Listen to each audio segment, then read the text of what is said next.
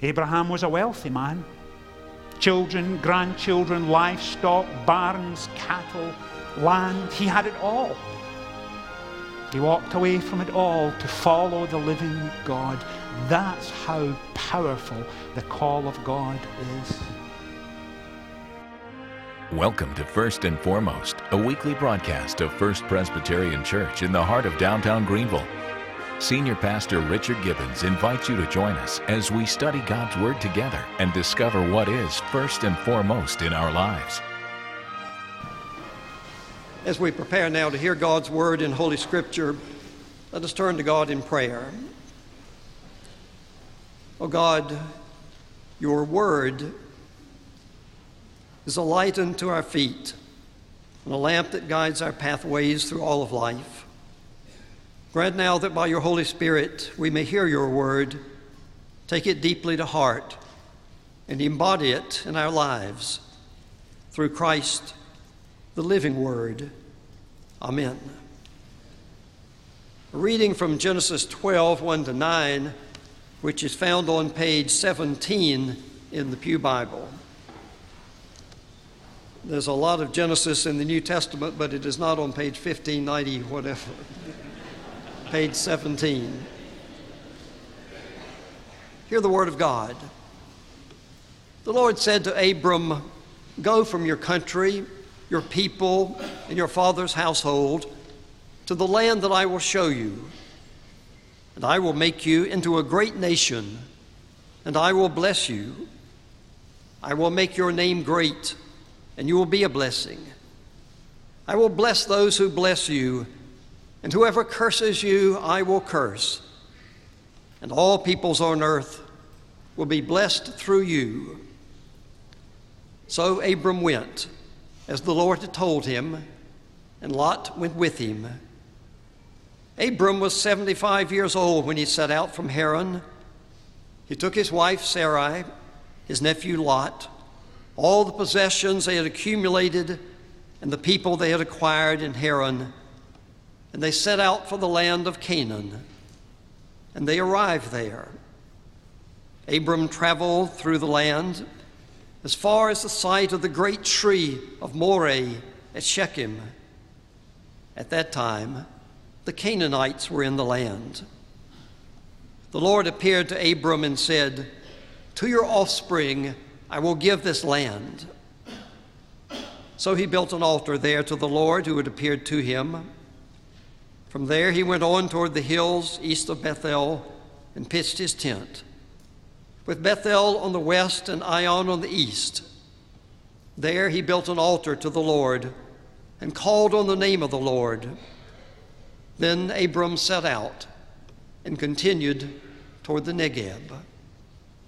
This is the word of our Lord. Thanks be to God.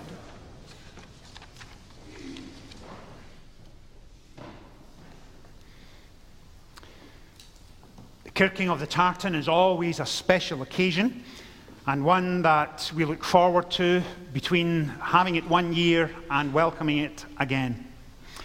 If you are visiting this morning, we are delighted to have you, and particularly to the St. Andrew Society, thank you for joining us this morning. It means a huge amount to have you with us. This is also the time when I'm reminded that Scottish immigration began approximately, or at least the first organised immigration began around 1739. And in the 2009 US Community Census Survey, 6.85 million people said they were of direct Scots descent. Another 27.5 million would say they are part Scots, parts Irish, parts Scots, parts Italian or German, and so there's a lot of us around. Scots particularly settled in North Carolina, South Carolina, Texas, Kentucky, and Tennessee. And in the days leading up to this service, I will receive multiple copies of emails filled with Scottish jokes. And this past week I received one, and the question was this: how does one define a Scottish gentleman? A Scottish gentleman is someone who can play the bagpipes but chooses not to.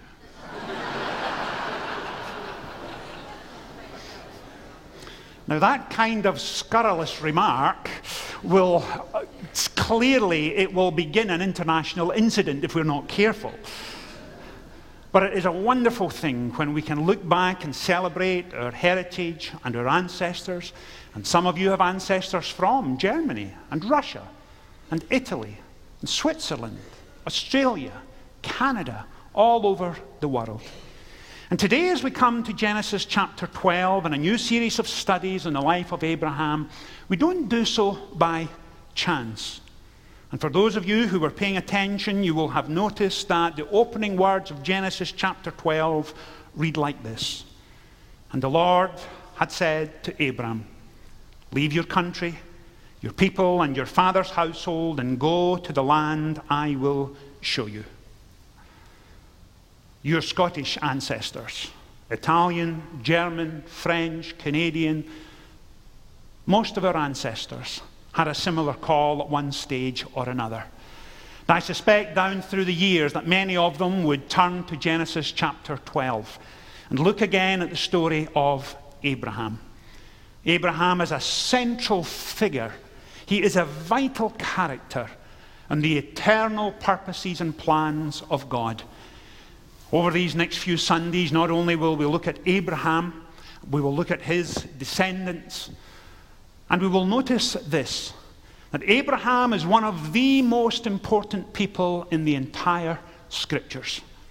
When you come into the New Testament, the first book, the Gospel of Matthew, in verse 2 mentions Abraham. Abraham, the father of Isaac, Isaac, the father of Jacob, Jacob, the father of Judah, and so on. And our temptation on a Sunday morning or whenever we're opening the Scriptures together and we come to that section in Matthew's Gospel called the genealogy is to skip over it and get into the meat of the Gospel. What's the point in reading all these lists of names? But the point is this, that Matthew was saying that there is a direct line from the birth of Jesus in Bethlehem all the way back to Abraham.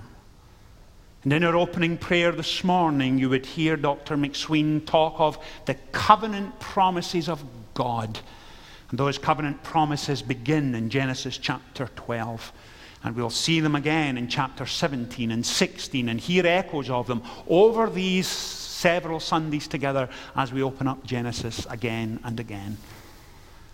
And think for a second of the surprising intensity of the call of God. Abraham comes onto the stage of history to highlight and underline for us the redemptive purposes of God. And Abraham was not brought up in a godly family. In fact, the opposite was the case. In Genesis chapter 24 tells us, or Joshua 24 rather, tells us that he knew nothing of God. And can you begin to imagine how that felt the first time that God reached out and touched the heart and mind and soul of Abraham? And his life was utterly transformed. And for the first time, he knew the reality of the living God. And his heart was changed forever. And can you imagine his family when he comes to them and says, we have to leave. We're going to the land of Canaan, 800 miles to the north and then west and back to the south again. Can you imagine his family? His wife that first night saying, now, Abraham, hold on. just take it easy. How are we going to get there? How are we going to afford the transportation? What about our servants and our children and our grandchildren? Abraham was 75 years old. Can you imagine what it would take to teach an old dog new tricks? At 75, I suspect his family and friends would look at each other and, what's happened to him? What on earth has gone on? They'd look at each other and say, give him a few days. He'll get over it. But there was that deep, insistent transformation by the grace of God And Abraham was a different man. And he had no choice. He was so deeply convicted, so utterly sure that God was calling him. And so they left. He had to leave his country, his community, members of his wider family, and go to another place. That experience has not been restricted to Abraham down through the centuries. Some of our forefathers and ancestors had a similar experience. And of course, all questions would be asked. What are we going to do for a living? Where shall we live? What will the children do about an education? And of course, the children would be asking, in that new world, in those colonies, do they have moon pie and RC cola? These are big questions. And each day, Abraham was reassured by the presence and knowledge that God was walking with him. And his heart and mind were utterly changed and transformed. And it wasn't just for Abraham. It wasn't just for our ancestors.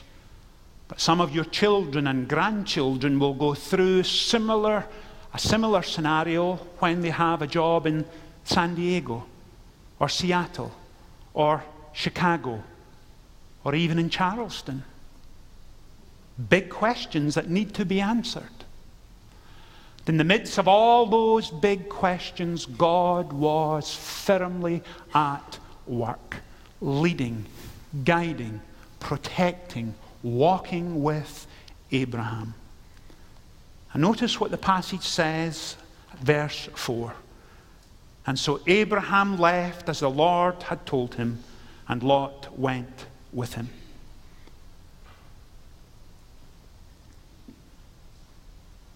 What does it take to leave the familiar and the known for the unknown and the untried, with all the questions pressing? What does it take to allow your heart and soul and mind to soar heavenwards? To understand that in all the days to come, with all of its potential and all of its excitement, to have that convicting, energizing resource of God Himself, moving you forward, walking with you, reassuring you. That takes courage. But it also takes obedience, and it takes submission, and it takes surrender to the purposes and will of God. And I wonder if over the last 4, 5, 6 months, you've started to come to worship here on a Sunday morning, and at first you weren't quite sure when to stand and when to sit, or where you're sitting in someone's seat, and what's the hymn book, and what are the leaflets, and where is the Bible, and it gets all a little confusing. But as one week goes to another, what you've discovered is this: that you're becoming familiar again with the things of God. That you're beginning to have an appetite and an appreciation for the sacred. That hymns are beginning to make sense. And worship is becoming a priority. And prayer is something that you now look forward to. And God, in His sovereign, gracious call, has been drawing you closer and closer to Himself. And it's beginning to make sense. And your family are now saying, what's happened to you? What is going on? You're different. That's what Abraham went through. And millions down through the centuries have experienced exactly that. And you know that on a Sunday morning, your deep, lasting, abiding conviction is that you want to be here for worship. At last, God has become someone you know, and you have intimacy with Him and can't wait to follow Him. That's what was going on with Abraham. That's what goes on still today in our own lives. And Abraham fully surrendered, and in submission followed God. Now let me ask you a question, if I may. When Abraham is called of God to leave his country and his fathers and his wider family and to go to a new land, what if Abraham had said, well, I appreciate the compliment, but I'm not the man you're looking for.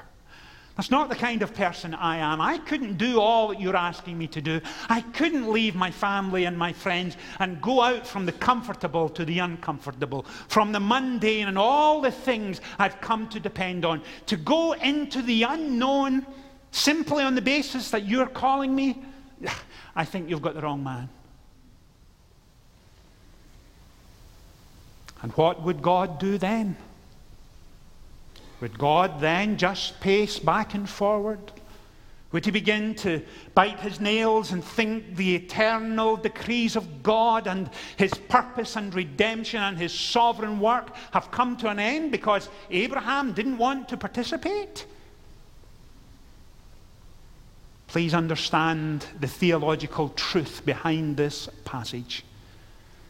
That when God reaches forth in love and grace and mercy and forgiveness, when he transforms us from the inside out, when he touches the deepest recesses of our hearts and souls, he does so in such a way that he sovereignly transforms us, and we instantly know his love and grace. And from that point on, nothing else matters. And Abraham had no choice but to surrender and be submissive. And he willingly, knowingly, longing, with great passion, followed the call of God in his life. And at the same time, he was able to leave the past behind. And I wonder this morning if some of us are living in the past. We celebrate it. We thank God for it. We're proud of our past. And this morning we gather in gratitude to say thank you for that heritage. But we cannot live there. And God never expects us to live there. And please hear this. Neither does he expect us to live with the wounds and the regrets and the sin of yesterday. As he called Abraham, so this morning he calls us to put the past firmly behind us and by his grace to take his hand and to walk with him into tomorrow, understanding that he will be there for us. And Abraham understood and grasped all of that a bright new day was coming and God would take him into it. Are you living in the past with all of its regrets, difficulties? And you need to put it behind you. And it may be this morning your prayer in the midst of this service is this: Richard, if only I could. You have no idea who I am, the thoughts I've had, the things I've done, the places I've been. I'm utterly ashamed of it. And someday that sin threatens to overwhelm me. If that describes you, you're not alone. In fact, welcome to the club. And Abraham understood all that, but he also understood this, that regardless of how far he had wandered, regardless of how heinous is sin, regardless how dark the place he was living, God in all his wonder and glory and majesty was calling him to leave it behind and have a fresh start and a new beginning. And all of that is wrapped up in the call of God to Abraham. It was for Abraham a seminal moment in his life. And he discovered this, that uprooting and isolation and no longer dependent on the past or the props or attractions and trinkets of this world, when he put them all behind for the first time in decades, he had become the man that God had called him to be, and his deep and eternal dependency was now on God and God alone. Abraham was a wealthy man. Children, grandchildren, livestock, barns, cattle, land. He had it all. And he walked away from it all to follow the living God. That's how powerful the call of God is. And he left everything in simple obedience. And please notice how the passage ends. Verse 7. The Lord appeared to Abraham and said, and Abraham incidentally had gone some 800 miles between the beginning of verse 8 and by the time we come to verse 7, he's gone through Morah and Shechem and the land of the Canaanites. And in verse 7, and I need you please to hear this, the Lord appeared to Abraham and said, to your offspring I will give this land. And so he built an altar there to the Lord who had appeared to him. And Abraham called on the name of the Lord. 8, possibly 10 occasions in the scriptures, you find that God appears to individuals. It's not a regular occurrence. Biblical scholars have given it a technical name, and it's known as theophany. It's not when God appears as a burning bush. It's not when he parts the Red Sea. It's not when a finger writes on the wall, as we find in the book of Daniel. But God himself appears. He manifests in his glory and grace and wonder. The scriptures don't tell us what Abraham thought or how he felt or what he experienced, but it does tell us of the effect it had on Abraham's life. And it quite simply says, the Lord appeared before Abraham, and Abraham built an altar. And an altar speaks of sacrifice, speaks of worship, speaks of adoration. It underlines and scores for us devotion. Please hear that, not emotion, but devotion. And if you leave this morning thinking this, that Abraham was quite an individual, that you have respect for him and hold him in high regard, you would be quite entitled to do that. But hear this. I will have failed in my job this morning, because this passage is not primarily about Abraham. The passage is primarily about God. And understand this, that on 7 occasions in these 9 verses you have in the English text the capital letters L-O-R-D. Again and again and again it mentions the Lord. The Lord is mentioned more times than Abraham, and he should be. He should be. Because on a Sunday morning, each time we open up his word, we are going to focus on God. And that's what Abraham does at the end of this passage. He called upon the Lord. And it's almost as if God is saying to him, Abraham, in the days to come, you will go through some tough times. You will be frustrated. The challenges that come your way will threaten to overwhelm you.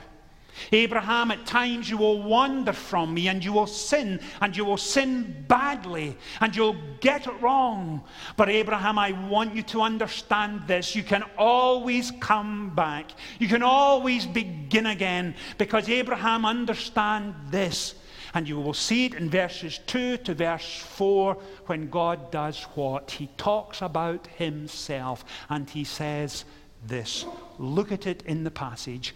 I will make you into a great nation, and I will bless you, and I will make your name great, and I will be a blessing to you, and I will protect you, and I will lead you, and I will guide you. And Abraham, I will never, ever, ever give up on you. I will never surrender you to the circumstances of your life, because I will be your God and you will be my people. And from this point on, we will walk together hand in hand.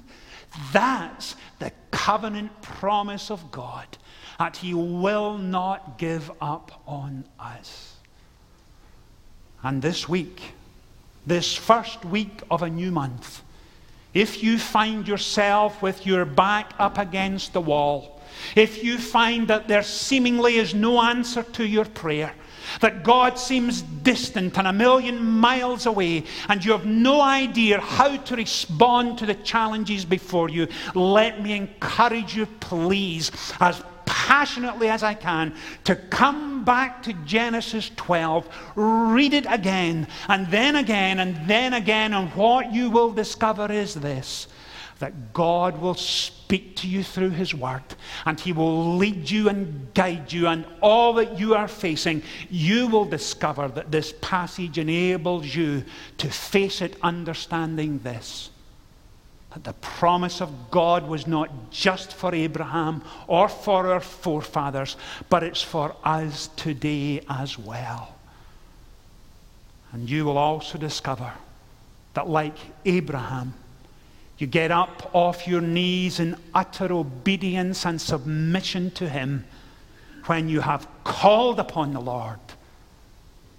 And He will then lead and guide and direct your paths.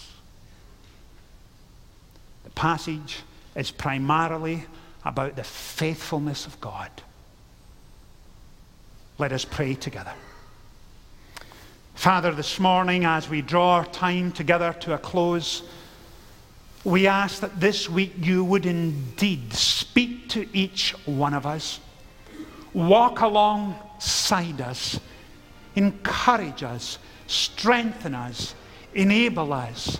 May the promises of your word be real to us today, and so real, so gracious, so merciful, that we, like Abraham, will know the reality of what it means to be submissive to you, to surrender our lives to you, and to live in total obedience to you. Father, hear our prayers as we bring them to you this day.